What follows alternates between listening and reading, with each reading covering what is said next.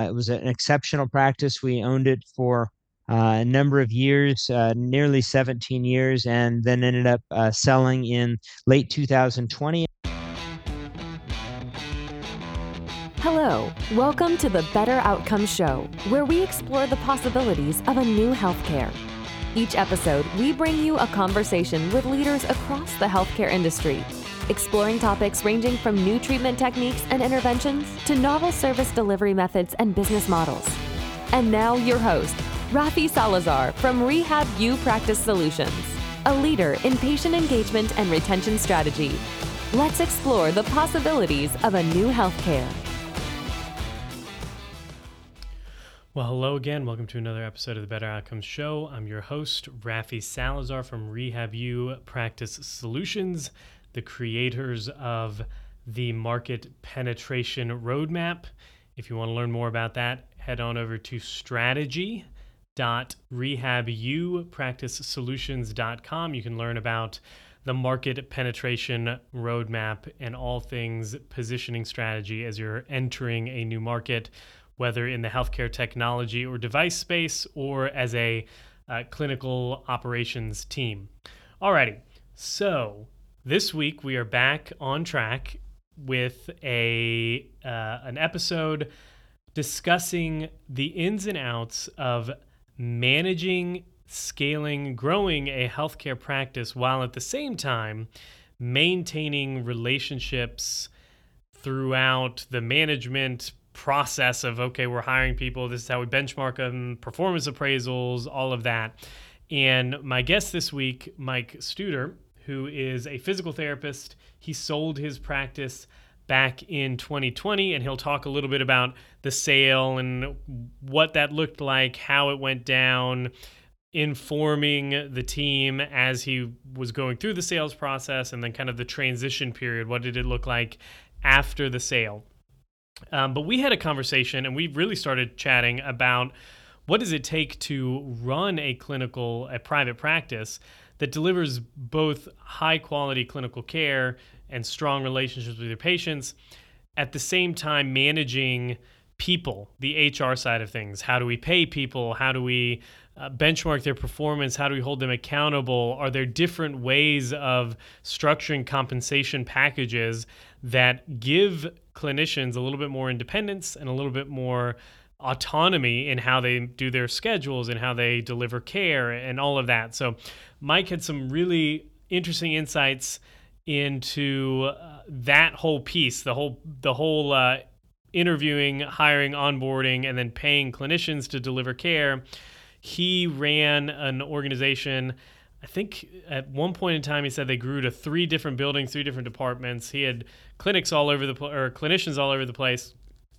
And he himself was treating at a full caseload. So he never extricated himself from the actual care delivery. So even though he had 3 locations and a bunch of clinics working for him, or clinicians working for him, he was still day-to-day, boots on the ground, in the clinic every day with patients. And part of that is, he mentions this in the interview, is that he just loves it. He is, and you can tell this by talking to him, he is an individual, a clinician, a physical therapist, who very much sees himself as a mentor, an educational provider, but ultimately somebody whose calling, if you would, their vocation, as a word my grandfather used to say a lot, his vocation was that of being a physical therapist. And he, even today, he mentions at the very end of the interview, well, I'm flying here and I'm giving a talk on this, and then I'm going to fly to Iceland, I'm going to give a talk over there, and then I'm going to do this continuing education course, and I'm also treating patients. The dude is just a high energy. He's got his hands in a lot of different things, and it was great to have a conversation with him. Hopefully you walk away from the episode with some insights around managing, running, scaling a practice, and thinking outside the box about the way you can do that.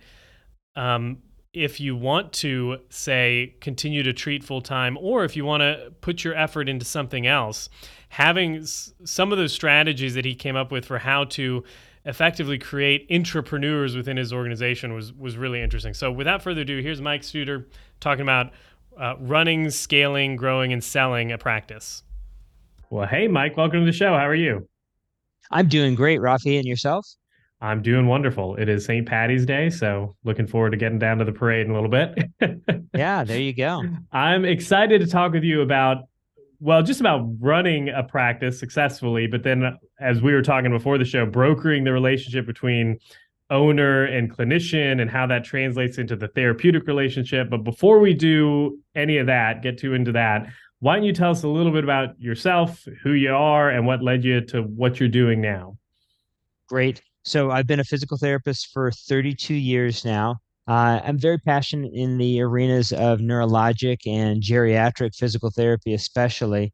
I opened a private practice that was just a head scratcher to even do this in 2004 because nobody opens an outpatient private neurology practice in 2004, especially in a one-horse town where there's one hospital that dominates everything and can control the referrals for all persons with stroke. But I did it at the insistence and support of my wife. It was very successful, and we, by nature of doing things well, just expanded into orthopedics and eventually sport performance. And it was an exceptional practice. We owned it for a number of years, nearly 17 years, and then ended up selling in late 2020 in a sale that was planned pre-pandemic. And so now I am a good employee to other entities as an inpatient rehab physical therapist. I'm on faculty for a number of different universities, adjunct, etc. I conduct research projects and I lecture really all over the nation on neuro and Jerry as well as overseas. Yeah. And you did a TED talk, right? A TEDx talk on neuroplasticity. I did January of 2020. Yes, remember that very well. And that was a very fun experience. But yeah, if your listeners want to listen on that, it's a big passion talk for me. Yeah. Yeah. Yeah. We'll link to that in the show notes. So tell Great. us then a little bit about, I guess, just take us to from starting the practice to growing it, and then kind of we'll talk about this managing relationships on all sides, on the clinical side, on the ownership, management, team side, and all of that. Absolutely. So when we opened the practice, it was supposed to be just a place for me to be able to practice with patients in a one-on-one manner in the contemporary fashion that I had been calling for at the hospital. So it was going to be small. We rented 12,000 or 1,200 square feet. We had one receptionist. And if we stayed that size forever and I just was able to see patients with a well-equipped clinic, great. However, as a function of doing things well, as I mentioned earlier, we ended up hiring a few more people, geriatric clinical specialist, another neurologic clinical specialist. Then physicians were asking us about can they refer their persons with orthopedic impairments to us? So we began to accept that. We outgrew the first building and decided, okay, let's go ahead and build our own building. And so we built what we thought at that point was just going to be the end all be all, 4,200 square feet, two Oh, wow. levels. We Yeah. brought in occupational and speech therapy, and we filled that up before we knew it. So 5 years later, we built another building 250 feet away from that to house our orthopedic department. And we kept the original building. And then 5 years after that, we said, okay, we've outgrown that again. Let's do something different. Let's do the community a service and let's build a sports performance building. And we built that was 10,000 square feet so that, high school athletes wouldn't have to drive 50 miles to be able to get expert help to improve their performance, injury prevention, etc. So there we are with three buildings totaling nearly 20,000 square feet, 51 employees, maybe even up to 55 employees at one time. My wife and I are largely running everything. And at that point, I really just said, okay, how long do I want to continue working 92 hours a week? Because my Yeah. main passion is treating patients. And so, I'll get into the meat of the question that you had now, and that is, how did we succeed? And what about the relationship between myself and my employees? Well, Rafi, I'll tell you, almost anybody that would walk into the clinic where I was working full time as a therapist would have a really hard time saying, who's the leader here? Who's the boss here? because I'm working alongside everybody. I'm probably driving the least expensive car to get there. I'm getting there earlier. I'm staying later, and I'm also answering emails after. I poured my heart and soul into this, and I gave the people that I work with. I have a hard time calling them my employees because I just didn't feel that way. The people that I had a chance to work with, I gave them to really own their own practice inside our practice. So our therapists were actually paid on a per patient basis. You have a patient that shows up, you get paid, I get paid. Yeah. You are not engaging your patient, you don't get paid, I don't get paid. If you want to overlap a little bit by 15 minutes and feel like you can still create a patient engaging experience, then go ahead and overlap, and I'll pay you for every single patient that you see, to the point that you can continue to do that and offer exemplary care that your patients want to come back. So your cancellation rate is not something I have to think about. It's something that we have to think about. So I'll stop there and turn it back over to you for questions because I could dive into that and talk about it Yeah. for hours. Yeah. Yeah, no, that's an interesting way. When you're talking about paying people, there's many different models, right? Like performance-based incentives and just paying hourly versus paying as you did for patient or just putting them on salary. And I guess what was the main drive behind doing the per patient thing? Was it because you wanted to be in a situation where the physical therapist or the clinician had some skin in the game, and it wasn't so much like I get my salary and then if I do really well I get a bonus, because some people are like, I don't care about the bonus, I'm getting paid well. Yeah. Yeah. I'll tell you, it just comes down to golden rule for me. It's the way I wanted to be treated. And so that's the way I treated them too. Uh, and again, it levels the playing field. I'm not a guy that wants to actually go around and micromanage. I want to see my patients. That's why I opened my practice. I want to see my patients. So what would allow me to not have to think about numbers, productivity, units, etc.? And I really never cared whether you were averaging 2.85 or 3.1 units for your 45-minute visit. Didn't matter to me.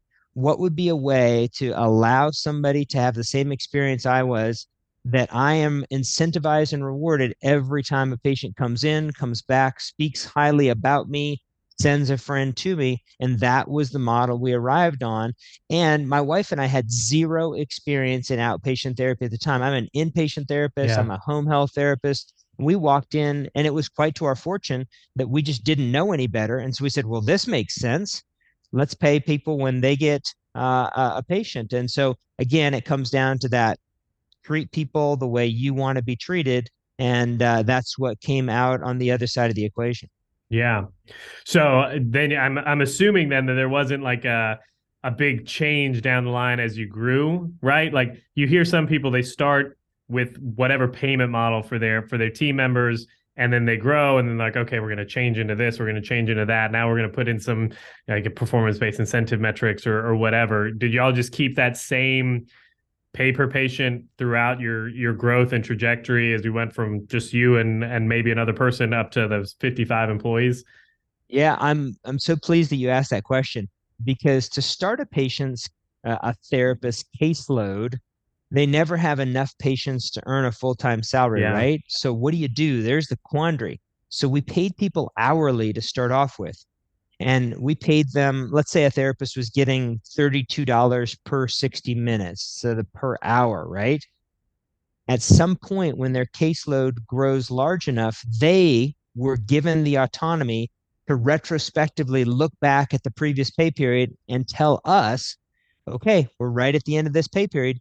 You want to be paid hourly or by patient? Now, obviously, I'm going to pay you hourly $32, or I'm going to pay you per 45 minutes per patient $32. So at some point, that equation is going to turn into your favor fairly Yeah. quickly. So we gave every single therapist, every discipline, the opportunity to tell us when they wanted to convert. And if they never wanted to convert, they stayed hourly. So we never had to have the discussion. Do you want to do something different? Do you want to get paid hourly? Because they were the ones that decided in the first place. They had autonomy. Now, it's a really good question to think about that whole broad scope. Well, wait a second. Could we go on a bonus basis? Well, I'm a softie, and I was I would routinely go into performance evaluations, and I would think, okay, I've got a number for how much people are going to get a raise, and I would come out of it, and I would actually give them a greater per patient rate raise than I thought I was going to going in. And that's just, I mean, I love people, and I loved all of my employees, and that's it. It always worked out. My wife and I always felt like we had enough, and it worked out. But you think to yourself, okay, what about a bonus model? Well, here's the problem that I had personally with the bonus model is behavioral economics, Rafi. Yeah. Do I work harder for something that is going to be a delayed gratification? Oh, I'll get a bonus at the end of the year if I see one more patient tonight, six more patients this week. I'll get a bonus at the end of the year. People want immediate gratification. You get, Yeah. okay, we got a phone call that comes in at 3:45 and somebody's got benign paroxysmal positional vertigo. Who wants to take the extra patient? Who wants to stay late? Well, if your gratification comes immediately, oh, I just earned another $34 because I'm going to stay late and take that person, boom. Then people accommodate. They want to see another person. They want to work through lunch to go ahead and see that patient or add them on at the end of the day versus the delayed gratification. So we never got into the situation of, I'll give you $500 more at the end of the year if you see, you know, let's say 180 more patients. Well, you earn 180 more patients and I'll give you your hourly rate multiplied that 180. It's much better and much more temporal. Yeah. Yeah. So you're not waiting for the whole quarterly or year end bonus then, huh? Exactly. Yeah. It's human nature. And again, it comes down to what makes sense to human decision making. Yeah. And how did you find, or did you find that that translated into like patient satisfaction, patient engagement if the clinicians are getting paid, I guess by patient, is there an undue incentive for them to maybe say, all right, I'm going to cram as many as I can in here. I'm going to Yeah. cram four Until patients that in an doesn't hour. work. Until that doesn't work, because at some point you actually cut off your nose to spite your face, to pardon the expression. But then your patients don't feel engaged. So they Yeah. no show you because you showed up late to your appointment, because you didn't give them enough attention. And then you get $0 Yeah. because that person who was taking up your entire 45-minute slot didn't show up. So there's a huge loss on the backside of that. So that's not something I ever had to talk with people about. They were able to actually just self-manage on that. And ultimately, that's what we want. A professional is a professional. They should be afforded the opportunity to self-manage. Now, I understand I sold in November 2020. There may be people that are listening to this saying, well, that's Pollyannic. That would never work now. The workplace has totally changed. And I'm not going to try to speak to what's happening now. I'll just tell you, at the time that we were working on this, this was hugely to our advantage. I always knew that our reimbursement rate would give us an opportunity to be profitable doing this, and it worked out beautifully. And I can't be more thankful for the time that I had to work with, the people that I had to work with, and we were able to exit in a gainful and profitable manner. And I feel like we turned over an exceptional company to the company that we sold to. Yeah. No, that's great. I'm going to ask a little bit about kind of just the running of the practice, and then we'll dive into the relationship piece. So, Sure. It's interesting that there's kind of both ends of the spectrum when you talk about people, clinicians in general that start a practice. It's either people that they envision, being the CEO, not touching patients anymore, kind of building the systems and putting that in place and scaling an organization, and then people kind of on the other end like you that they're great clinicians and they want to keep treating patients the way they want to treat patients, the way the literature suggests they should treat patients. Was there ever for you personally, when you were going through this, like this, almost like an internal struggle of, I know I'm the clinician, like that's what I want to do. I want to treat patients. I want to treat a full caseload. But at the same time, I need to pull myself out of patient care in order to manage the business? Or did you just bring on team members that became the practice managers? Yeah, we never brought on team members that were practice managers. It would have made some sense to maybe have a building director, but you know, I'm not as smart as a lot of my colleagues that figure out an exit strategy and figure out a way to say, I need to extricate from myself. I've got a really, really good friend who's a practice owner of multiple sites up in Seattle. And he's brilliant. He's much smarter than me. And he figured out a way to extricate himself out of patient care, have each site operate itself without him needing to be on site. And he has dramatically increased the value of his practice because it doesn't depend on him. Well, I'm the not quite as intelligent guy who thinks I could still do it all. I love it all. And I was Yeah. so passionate to still be engaged with my patients because I love my patients. My cancellation rate, Rafi, for 12 years running was under 1.5%. Oh, And I'm wow. seeing Yeah. patients for 55 hours a week. I'm seeing patients. Okay. But I am also the guy that thinks I can do it all and I love it all because I love my employees. And so I thought, why hire other people to actually be an intermediary? I want to interview all the therapists that coming on board with us. I want to do their performance evaluations. I want to actually still be hands-on. Well, at some point, just like you asked, did that come to a critical breaking? When we built our third building, and now this one's 4.5 miles away, and here I am trying to treat patients full time. When am I going to get over to that building? Yeah. So I started treating over there a day and a half a week and spreading myself a little bit thinner. I thought, okay, I need to hire an actual practice manager that knows human resources, that knows employee labor laws, and can help us maximize our profitability, community relations, et cetera. Because we spent $0 on marketing. And so I thought, okay, let's get somebody in here and then I'll downshift off of my 92 hours a week. Well, the problem was um, we brought in somebody that was exceptional to do this. And I think I just found myself never really getting to the point that I could ever give up the 92 hours a week. And never really, because I loved it. And not really from a control standpoint, because I relinquished, you supervise the reception staff and I'll check in on them. But I just, every time something was taken off my plate that I was happy to release, I found another way to stay busier in the practice. And so there was really going to be no stop to it. So I said, all right, what I love the most out of all of this is patient care. How about if we sell and then just become a great employee? And so that's really why we pivoted starting before the pandemic. And when I came back from combined sections meeting in February of 2020, before the pandemic had really hit the United States, I was already lined up to speak with a broker and begin the sale of our company. And the hardest thing about that, Rafi, was the people, the Yeah. family that was our clinic. Okay, how am I going to express that to them?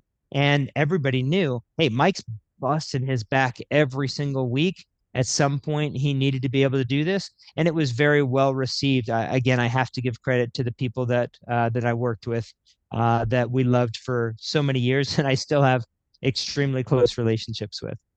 Yeah. Let's talk about that a little bit then. So the relationships. I heard somebody say one time that obviously we hear like the team is the family, we're building a strong culture and all of that kind of stuff. But at some level, work is work, and there is a delineation in the types of relationships, and especially when it comes to managing people and performance appraisals and stuff like that. Like you can fall into having what's called like a very tolerant culture where people are screwing up and they're clearly not meeting benchmarks, and it's okay because we're all family and it sinks the business. And then you can go the other way where it's too legalistic, right? This is the letter of the law, and you fail to meet it, you're gone, you're out of here. Right. How do you find the best way to kind of manage that dynamic in a place where it sounds like y'all were all very close and you're working alongside of the people that are on your team, keeping it both personal, but also like this is a professional organization, and there are some standards and requirements that we're wanting to maintain. Yeah, I wish I could write you a book on this and tell you that here's the science and here's the recipe. But let me tell you, everybody throughout our entire business for the entire history knew if there was ever a question, should we build this? Should we build that? Is this the right way to practice? How do we speak to people on the phone? How do I speak to my patients? You got a couple of quick things that people can always go back to that was an employee handbook that was living. And that is, what would Mike do? All right. And I don't want to make it sound, like a what would Jesus do type of thing. But I actually modeled this for people because I'm in the trenches working with them. And when I was on site, I could listen to what was happening throughout the building. And I would love the fact to have the opportunity to have a coachable moment with somebody in reception and to be able to have a coachable moment with one of my colleagues too. So there's the standard that I was always living and modeling. That was really helpful. And that gave, I believe, the employees an opportunity to have such a inherent pride in the company that they could always allow their internal mores to determine what was the right thing to do. This person, had difficulty coming up with their payment. All right, we'll catch you next time. All right, let's create a financial policy for you. We're going to find a way to help you. So we made the opportunities right there, and I empowered every single employee to do the right thing. No matter what was going to be the financial consequences, they always knew you just do the right thing with this person right here, right now. And when you have that piece of a culture, you don't have people being, punitive if you made a mistake. So there's that permissive culture, versus the, very legalistic culture. Those two ends of the pendulum, like you're talking about, people knew, okay, I am not going to get punished if I make a mistake. I am not going to get talked down to if this is going to end up being a financial loss to the company. I'm going to sit right here and do the right thing with the person that's right here in front of me. And it's amazing how wide of a swath that cuts, Rafi, because Yeah. if you give people that latitude and that permission, the individual who is being served, this is a service organization, the individual who's being served knows, oh, they're going to spend an extra 15 minutes getting it right for me. The person at the reception desk is going to spend 8 minutes trying to find a ride for me rather than saying, I'm sorry, I've got to get to the next patient. So we've really got a huge swath where the human being is allowed to actually serve at all levels, reception, therapists, etc. So I think that's what really kept us from being legalistic and permissive to the point that we eroded because everybody says every mistake is okay everywhere. And so Yeah. it's pride. It's the pride of the company and it's the model. Yeah. How much, when it came time to thinking about selling and getting, exiting the business and all that, how transparent were you with the team leading up to it? Or was it one of those you kind of thought about it for a while, put the pieces in place, or was there some lead time where you had maybe identified a few key employees who were going to be leaders in the organization after you left that you were going to train up, and you brought them into the loop and said, listen, this is the plan. I'm going to be selling, and this is, we want you to take over or to start taking these responsibilities. Was there much thought about that, or was it kind of like, I've decided to sell, we're going to go through with it, and then kind of fill the team in later? Yeah, that's the toughest question you've asked yet. And I'll tell you, Rafi, I'm a person who constantly looks back at his life and says, mistake, I can do better. Mistake, I can do better. I love that. Let's do more of this. And I'm always trying to be very humble to understand my own fallibilities. And I'll tell you, that's probably one of the biggest mistakes that I made in the ownership is not communicating to my employees, the family, soon enough that I was planning on selling. Okay. They always relied on me to be transparent to a fault. I mean, I'm emailing at 10:15 at night, letting them know, hey, I'm thinking about building a third building, and I was, probably more communicative than I should have been throughout the entire practice. However, when it came time to sell, I began that decision in February, started to interview the respective suitors, if you will, really very fervently in May through August. Came to a culminated decision, I think probably late August of 2020, committed to the sale at that point. And then we were requested by the company that I sold to not to actually tell the employees until we had a hard date that it was going to be able to transact, and then until we could actually bring that company's representatives on site. So I listened to my new partners, the company I was selling to, and I didn't trust my own normal instinct and gut. Hey, let's let these folks in on this. You've been transparent throughout the entire ownership.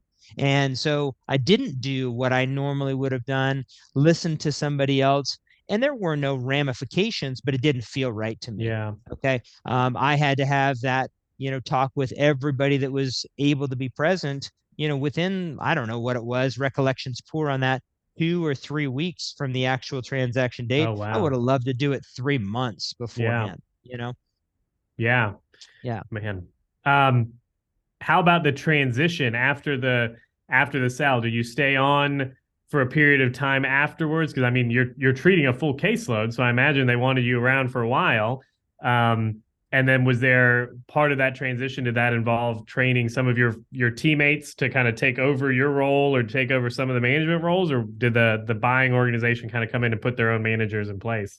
Yeah, I'll tell you that was done extremely well. And I literally shifted from, and I would do hourly studies on myself. I literally shifted from the 92 hours a week, and I negotiated to the point where I would work 35 hours a week. And that's unheard of. I don't Yeah. know what I was going to do with myself. So I went back and got a DPT in the singular year of 2021. I said, okay, all right, I know this is supposed to take 2.5 years. I think I can do this in a year with the amount of time that I've got. So there is that. So I had to keep myself busy so that Yeah. I didn't interfere with the transitional process. The transitional process went extremely well because we took some of our top employees at each building and gave them the directorship of that building. And that was a decision that I supported, helped to facilitate, but I didn't have to make the decision. I let other people do the interview.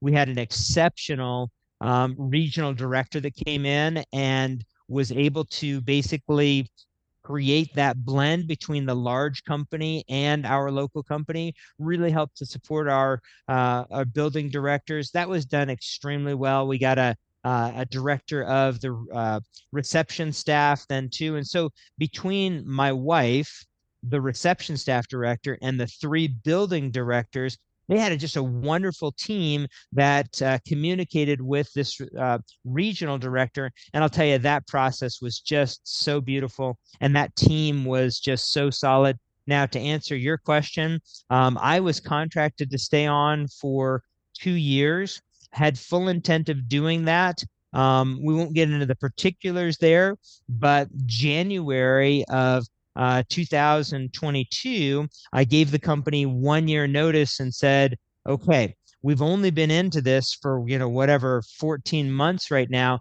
but in a year from now, January 2023, I will have fulfilled my 2 year commitment with you, and I'm going to move to another state.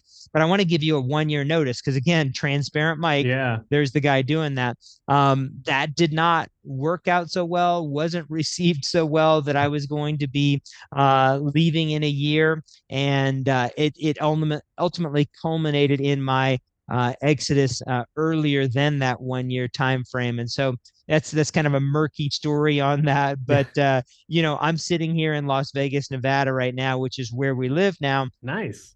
And like I said, I'm just being a good employee to other entities and getting an opportunity to just see patients and concentrate on that. Yeah. And you teach some continuing education courses, don't you?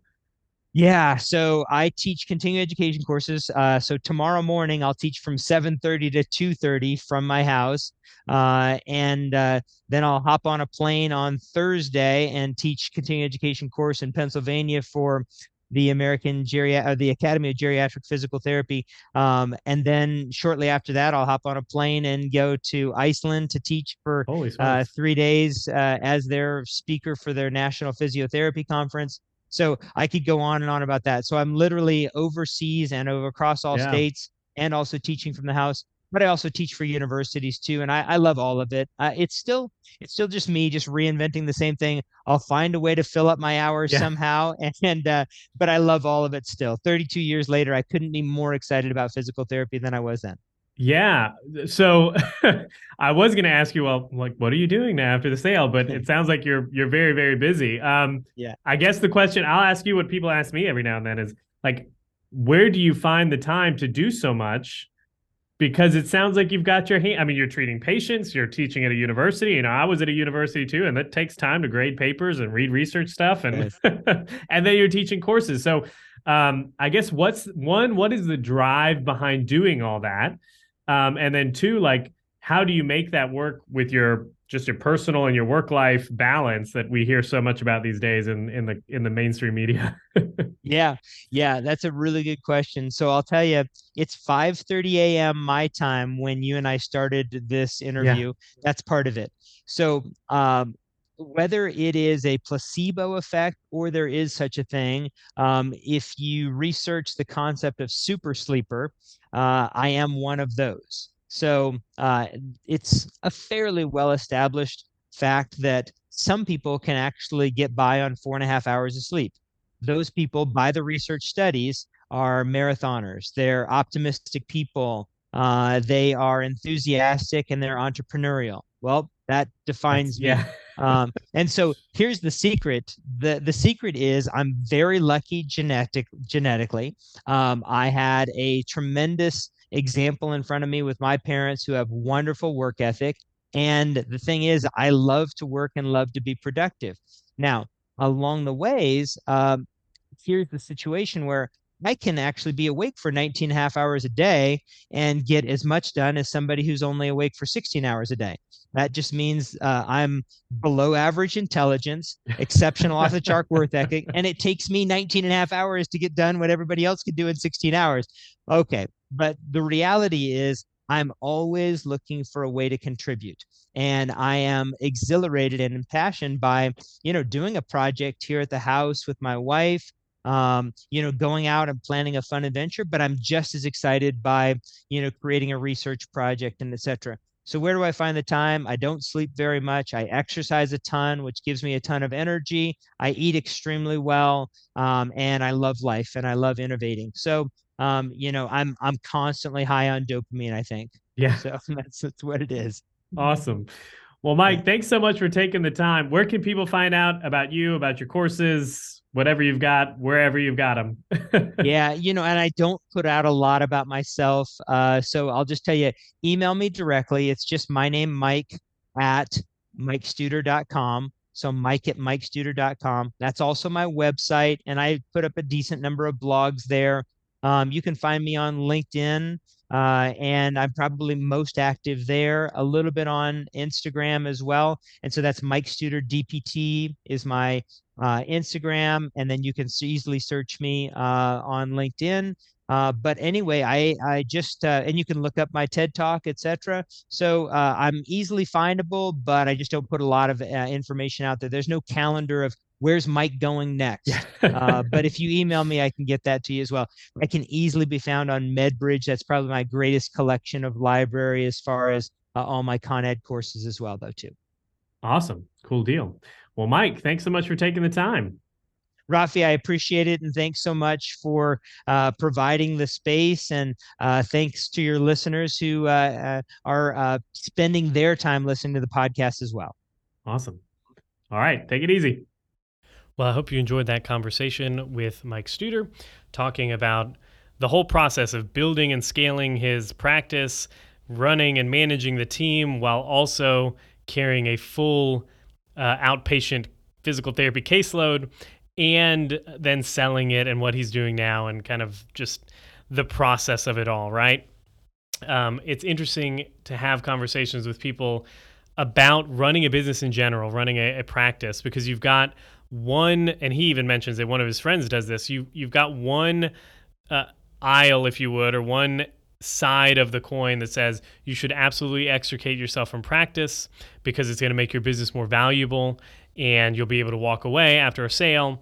And then you've got people like Mike who feel that their calling, their so much of their identity is wrapped up in being the clinician that they are the opposite direction, right? They're going to treat, and they're going to the business or the practice, if you would, is really just an avenue for them to deliver clinical care.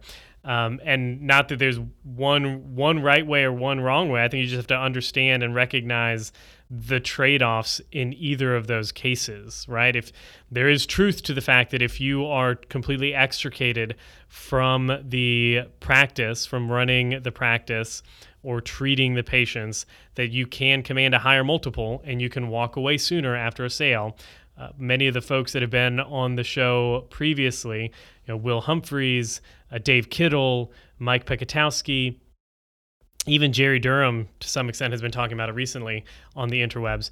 That's a real thing that buyers are looking at and assessing when they look at making an offer, and what the post-closure or post-sale agreements look like is how involved or is the principal or is the owner in the day-to-day either running of the practice or delivering of the care. So because again, healthcare is a relationship business, and just from a practical standpoint, if all of the relationships, the referral relationships, the patient relationships are held with one individual, then that one individual is very valuable. The business itself might not be as valuable if they leave. So you've got to allow a certain amount of transition time. So anyways, just an interesting thing to think about there. Mike also does have a good TEDx talk on neuroplasticity and the brain, which we'll link to in the show notes. We'll link to his website, which is MikeStuder.com, where he posts his blog articles and then all his information about speaking and continuing education courses and all that. So if you want to go find him, you can do that at MikeStuder.com. Alrighty. I think that's it for this episode. Over the next several episodes, we're lining up conversations and interviews with folks in the healthcare technology space. We are wrapping up the first part of what's going to be probably a series of surveys in specifically physiotherapy, because that's my background, physiotherapy space on remote therapeutic monitoring, remote patient monitoring, telehealth, virtual service delivery, and we'll be sharing some of those results either on the podcast or through a webcast or something like that, maybe even a report. We'll kind of see how it goes. So if you're interested in that, head on over you can just find me on LinkedIn, Raphael E. Salazar II, and I've got links to the survey if you want to fill it out and be a participant, or just shoot me an email, rafi@rehabupracticesolutions.com. Alrighty, until the next time, be safe, be healthy. I will talk to you then. Thanks for listening to the Better Outcomes Show, where we explore the possibilities of a new healthcare. Our hope is that you walk away from each episode informed, equipped, and empowered to push the boundaries in your own practice or business. We want to give you the tools to help you build strong, long-lasting relationships with your patients and clients, helping meet their goals, improve their health, and achieve better outcomes.